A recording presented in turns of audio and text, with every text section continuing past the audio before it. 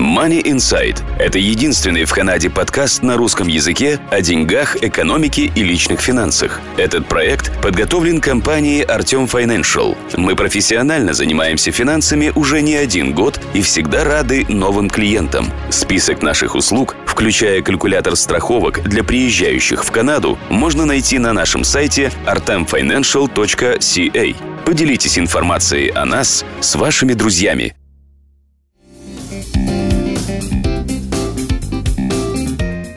Добрый день! Вы слушаете подкаст Money Inside. Ваш подкаст о деньгах, экономике и личных финансах. И сегодня я, Марина Буланцева, в очередном мини-подкасте «Романсы о финансах» предлагаю поговорить о реликвиях. Зачем люди покупают на первый взгляд бесполезные, но при этом весьма дорогие вещи?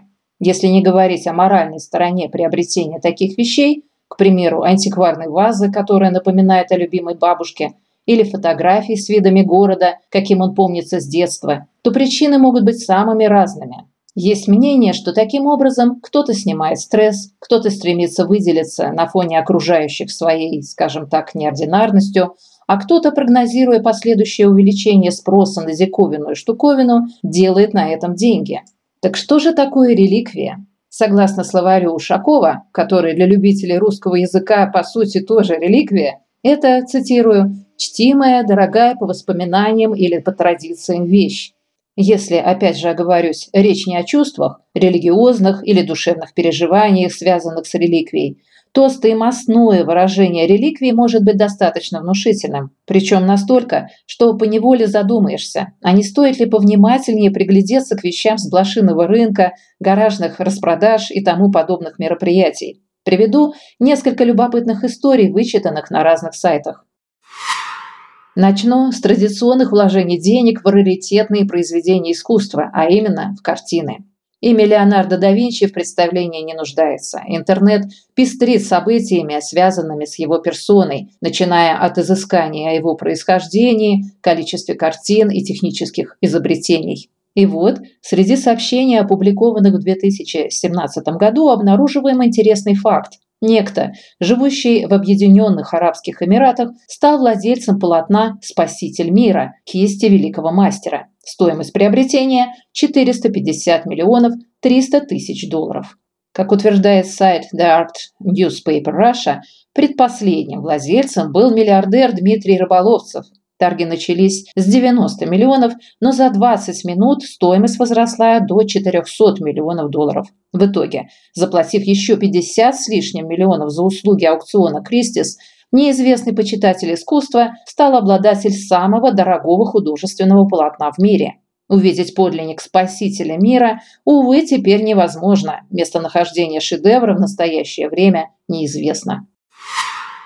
В отличие от арабского коллекционера, другой почитатель гения Леонардо, имя которого в последнее время упоминается гораздо чаще, чем хотелось бы, периодически выставляет свое приобретение в музеях. Речь о Билли Гейтсе и его покупке одной из книг, написанных да Винчи. Как сообщает сайт Let's Dream, в 1994 году Гейтс приобрел Лестерский кодекс, тетрадь, в которой на 72 страницах гениальный ученый, инженер, художник, скульптор Леонардо да Винчи оставил свои научные заметки. К примеру, там содержатся записи по гидрологии, астрономии, геологии. Интересно, что читаются записи с помощью зеркала, так как Леонардо использовал так называемое зеркальное письмо. Ну а теперь стоимость покупки – 30 миллионов 800 тысяч.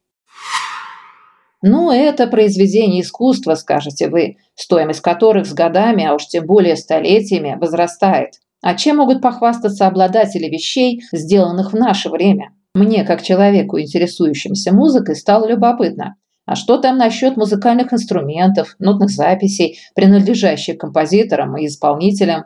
Повторюсь, что речь не о стоимости скрипок Страдивари, которая сопоставима с ценой на дом в самом престижном районе любой столицы мира, а о современных музыкальных инструментах и других предметах, используемых музыкантами. Так вот, на сайте «Союз Музыка» можно найти прелюбопытнейшие факты. Там вы узнаете, что рукопись 6-минутной песни Боба Дилана «Like a Rolling Stone», цитирую, Те самые листочки из отеля, на которых помимо текста можно увидеть рисунки и записи на память. Так вот, эти листочки были проданы в 2014 году через аукцион за 1 миллион 200 тысяч фунтов. Сожженная гитара Джимми Хендрикса за 237 тысяч фунтов. Для тех, кто не в курсе, поясню. Дело было в 1967 году на фестивале в Монтерее, в Калифорнии. Хендрикс, которому в то время было 25 лет, участвовал в трехдневном сейшене. Свои выступления на сцене театра он завершил сожжением собственной гитары. Но гитара мало того, что не слишком пострадала, так она еще и была успешно продана. Если вы думаете, что с годами дороже становятся только предметы искусства, культурные артефакты, нам нет. Прозорливые люди хранят все, начиная с детских рисунков, распашонок, слюнявчиков, своих обожаемых киндеров.